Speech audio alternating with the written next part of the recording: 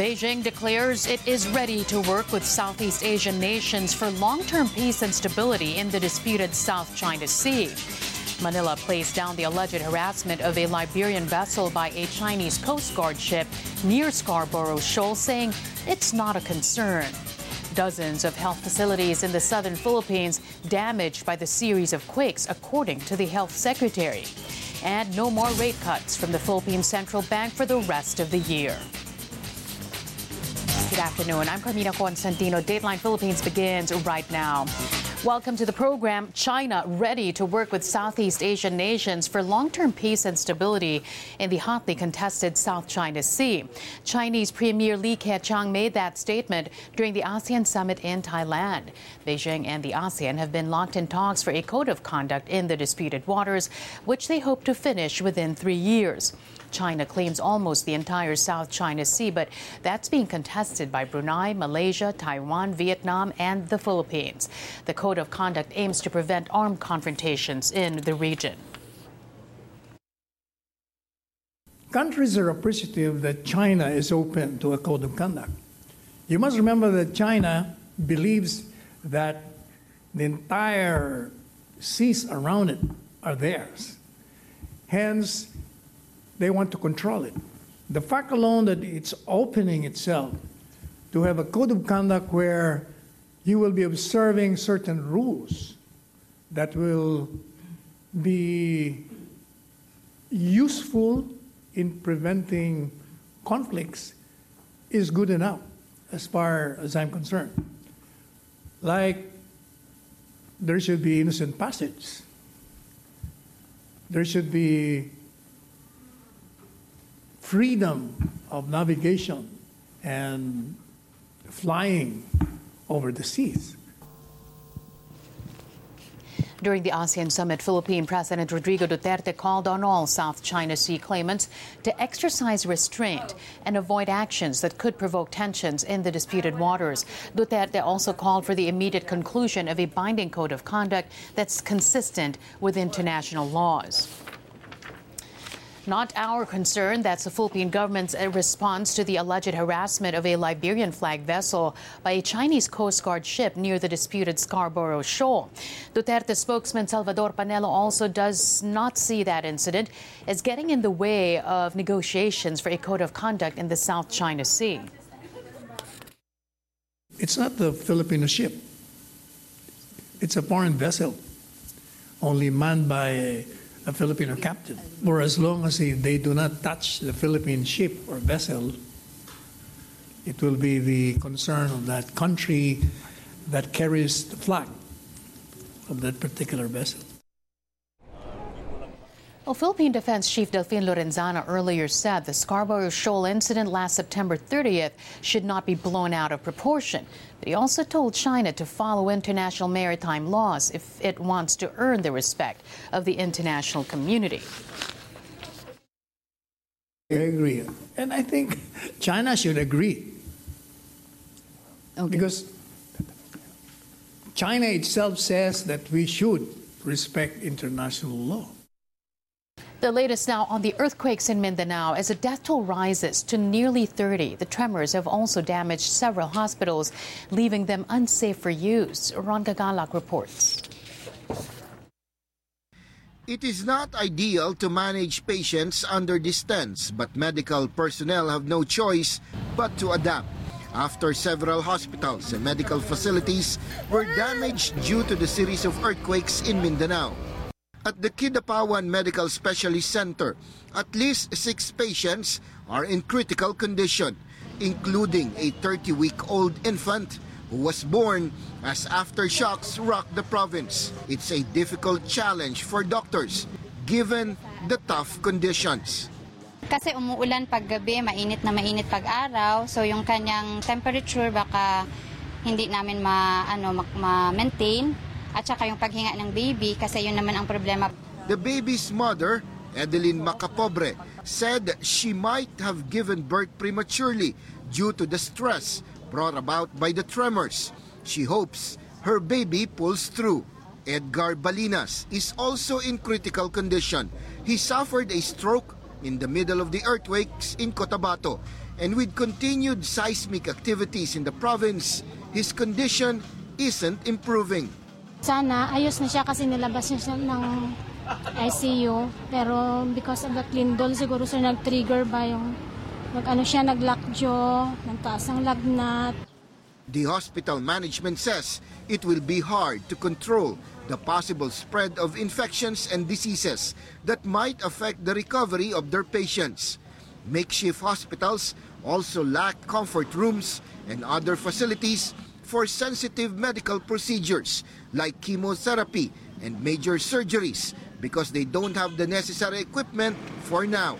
Sa ngayon, sir, kailangan namin ng additional tent at saka yung mga electric fan kasi mainit din talaga. Tulad ng kahapon, ang lakas ng ulan at saka hangin, maraming mga watcher at saka yung mga staff namin na nababasa sa ulan.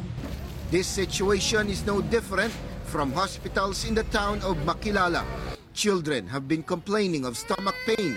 Doctors suspect it may be due to the lack of potable water in quake-hit areas. The local government of Cotabato says, aside from food items, they also need tarpaulins or tents for families who lost their homes. More than 35,000 families are affected by the earthquakes in Mindanao, or about 178,000 individuals, according to the latest data of the National Disaster Office. Last month, 3 powerful quakes rocked southern Philippines.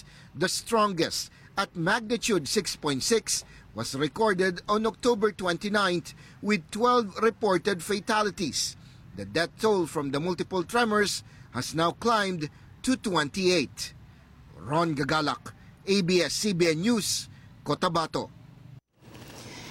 As many as 7 health facilities were totally damaged and 66 others partially damaged by the quakes in Mindanao. That's according to the Philippine Health Department, which knows that majority of those are community health centers. Health Secretary Francisco Duque now hoping to secure additional funding from next year's national budget to fix the damaged facilities. Duque says he will also be tapping on his department's Quick Response Fund.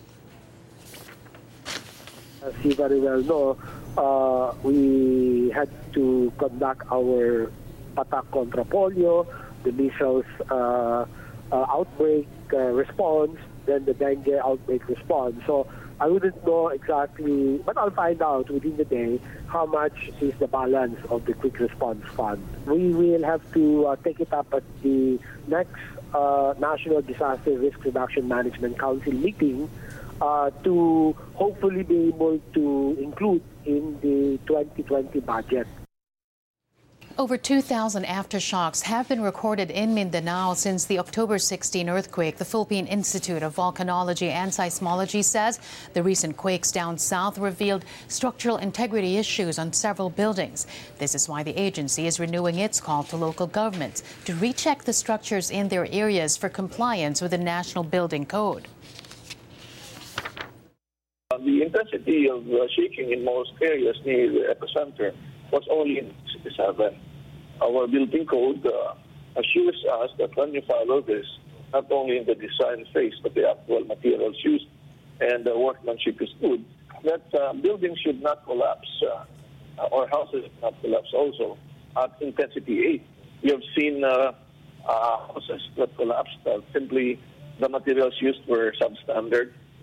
Simply because maybe they don't know the standards of building construction. Solidum also says while the Cotabato quakes are not connected to fault lines in Metro Manila, the whole country should be ready for possible occurrences of larger magnitude tremors. If you look at the Cotabato fault system, the longer fault there is what we call the Makilala-Malungon fault. It's of that move. And this can actually produce, if the whole length of the fault would move, a magnitude 7.2 earthquake. The possibility is there since, in fact, in the past 400 years, strong earthquakes have hit the area. As to the occurrence of another strong earthquake from another fault, we cannot discount that. Hence, we always say that people should always be ready. Another police officer dismissed from service for his involvement in the drug recycling scandal hounding the Philippine National Police. Police Lieutenant Joven de Guzman was the team leader of a supposedly anomalous drug operation in Antipolo, Rizal last May. 3 of his subordinates were dismissed from service last month, while de Guzman was only meted a 2-month suspension because he was charged with a less grave offense. But PNP officer in charge Archie Gamboa ordered de Guzman's case to be reviewed again by the Internal Affairs Service. De Guzman's case was remanded to IAS, thus subsequent findings of guilt for grave misconduct satisfied all requirements of due process to impose the penalty of dismissal.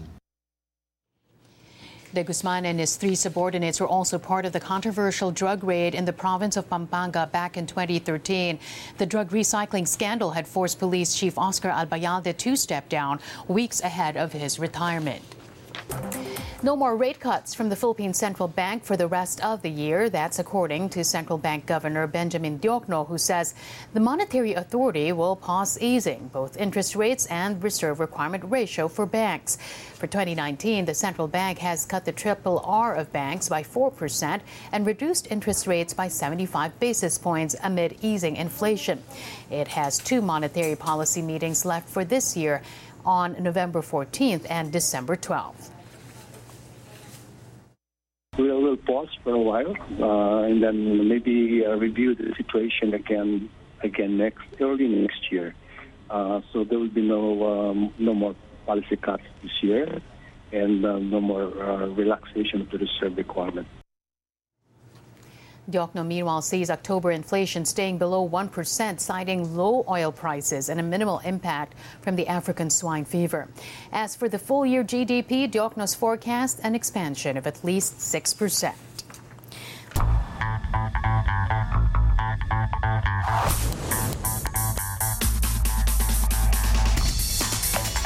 Philippine-born chess master Wesley So rules the inaugural World Fisher Random Chess Championship. So dominated world number 1 Magnus Carlsen of Norway for the world title. The two drew in their first slow rapid game, but So won the next 3 to build a lead over the Norwegian grandmaster. So previously represented the Philippines before leaving to play for the U.S. in 2014. And that's today's online edition of Dateline Philippines. Thanks for joining us. I'm Carmina Constantino. Don't forget to like and share this video and leave your comments below.